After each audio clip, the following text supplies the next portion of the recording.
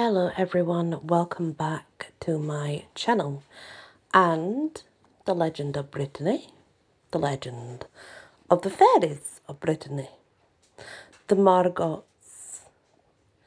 Another Breton name for the fairies is Les Margots les Fées, a title which is chiefly employed in several districts of Côtes du Nord, principally in or descendants of Saint Brieuc and Laudeac, to describe those fairies who have their abode in large rocks and on the wild and extensive moorlands which are so typical of the country.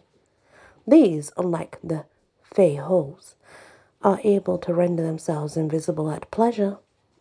Like human beings, they are subject to maladies and are occasionally glad to accept mortal succour. They return kindness for kindness, but are vindictive enemies to those who attempt to harm them. But fairy vindictiveness is not lavished upon those unwitting mortals who do them harm alone. If one chances to succeed in a task set by the immortals of the forest, one is in danger of death, as the following story shows. The boy who served the fairies. A poor little fellow was one day gathering faggots in the forest when a gay, handsomely dressed gentleman passed him. Noticing the lad's ragged and forlorn condition, said to him, "What are you doing there, my boy?" "I'm looking for wood, sir," replied the boy. "If I did not do so, we would have no fire at home." "You're very poor at home, then?" asked the gentleman. "So poor," said the lad, "that sometimes we only eat once a day and often go supperless to bed." "That is a sad tale," said the gentleman. "If you will promise to meet me here within a month, I will give you some money, which will help your parents and feed and clothe your small brothers and sisters." Prompt to the day and the hour, the boy kept the tryst in the forest glade, at the very spot where he had met the gentleman. But though he looked anxiously on every side, he could see no signs of his friend. In his anxiety, he pushed further into the forest, and come to the borders of a pond, where 3 damsels were preparing to bathe. One was dressed in white, another in grey, and a third in blue. The boy pulled off his cap, gave them good day, and asked them politely if they had not seen a gentleman in the neighbourhood. The maiden who was dressed in white told him where the gentleman was to be found, and pointed out a road by which he might arrive at his castle. "He will ask you," said she, "to become his servant, and if you accept, he will wish you to eat. The first time that he presents the food to you, say, 'It is I who should serve you.' If he asks you a second time, make the same reply. But if he should press you a third time, refuse brusquely and thrust away the plate which he offers you."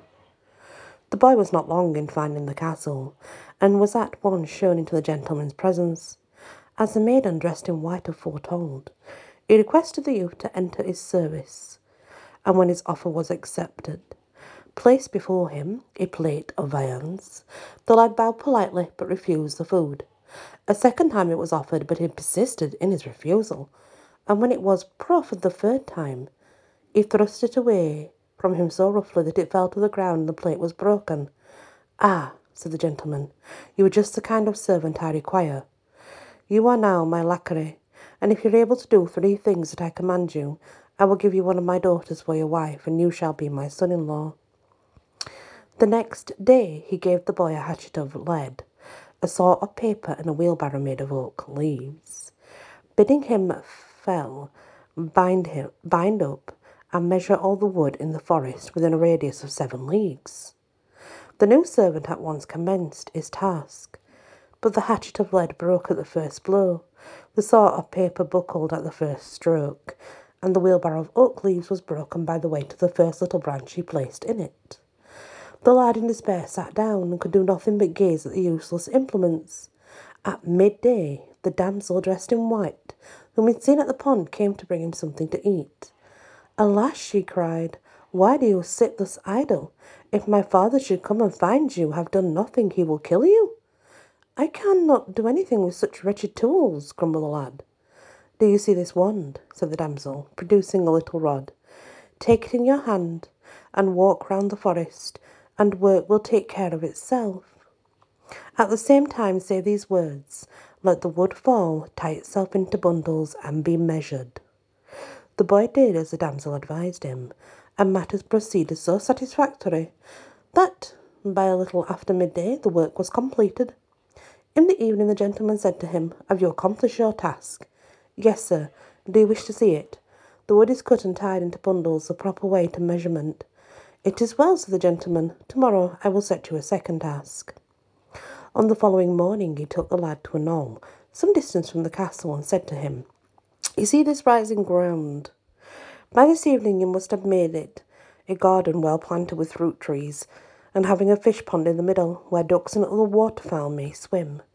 Here are your tools. The tools were a pick of glass, a spade of earthenware. The boy commenced the work, but at the first stroke his fragile pick and spade broke into 1,000 fragments.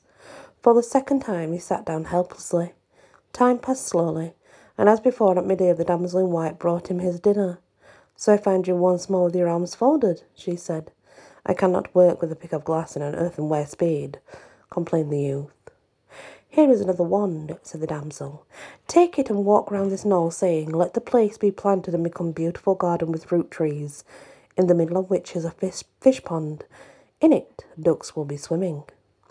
The boy took the wand, did as he was bid, and the work was speedily accomplished. A beautiful garden arose as if by enchantment, well furnished with fruit trees of all descriptions and ornamented with a small sheet of water. Once more his master was quite satisfied with the result. On the third morning set him his third task. He took him beneath one of the towers of the castle. Behold this tower, he said. It is a polished marble. You must climb it, and at the top you will find a turtle dove, which you must bring me. The gentleman, who was of opinion that the damsel in white had helped his servant in the first two tasks, sent her to the town to buy provisions. When she received this order, the maiden retired to her chamber and burst into tears. Her sisters asked her what was the matter, and she told them that she wished to remain at the castle, so they promised to go into town for her instead. At midday she found the lad sitting at the foot of the tower, bewailing the fact that he could not climb its smooth and glassy sides. I've come to help you once more, said the damsel. You must get a cauldron, then cut me into morsels and throw in all my bones, without missing a single one. It is the only way to succeed. Never, exclaimed the youth. I would sooner die than harm such a beautiful lady as you. Yet you must do as I say, she replied. For a long time the youth refused, but at last he gave way to the maiden's entreaties, cut her into little pieces and placed the bones in a large cauldron, forgetting, however, the little toe of her left foot. Then he rose as if by magic to the top of the tower, found the turtle dove, came down again. Having completed his task, he took a wand which lay beside the cauldron, and when he touched the bones, they came together again, and the damsel stepped out of the great pot, none the worse for her experience. When the young fellow carried the dove to his master, the gentleman said, It is well. I shall carry out my promise and give you one of my daughters for your wife. But all three shall be veiled, and you must pick the one you desire without seeing her face. The three damsels were then brought into his presence, but the lad easily recognised the one who had assisted him because she lacked the small toe of her left foot. So he chose her without hesitation, and they were married. But the gentleman was not content with the marriage. On the day of the bridal he placed the bed of the young folks over a vault, and hung it from the roof by 4 cords. When they had gone to bed, he came to the door of the chamber and said, Son-in-law, are you asleep? No, not yet, replied the roof. Some time afterward he repeated this question and met with a similar answer. The next time he comes, said the bride, pretend that you are sleeping. Shortly after that his father-in-law asked once more if he were asleep, and receiving no answer retired, evidently well satisfied. When he had gone to the bride, made her husband rise at once. Go instantly to the stable, she said, and take there the horse which is called Little Wind, mount him and fly. The young fellow hastened to comply with her request, and he had scarcely left the chamber when the master of the castle returned and asked if his daughter were asleep.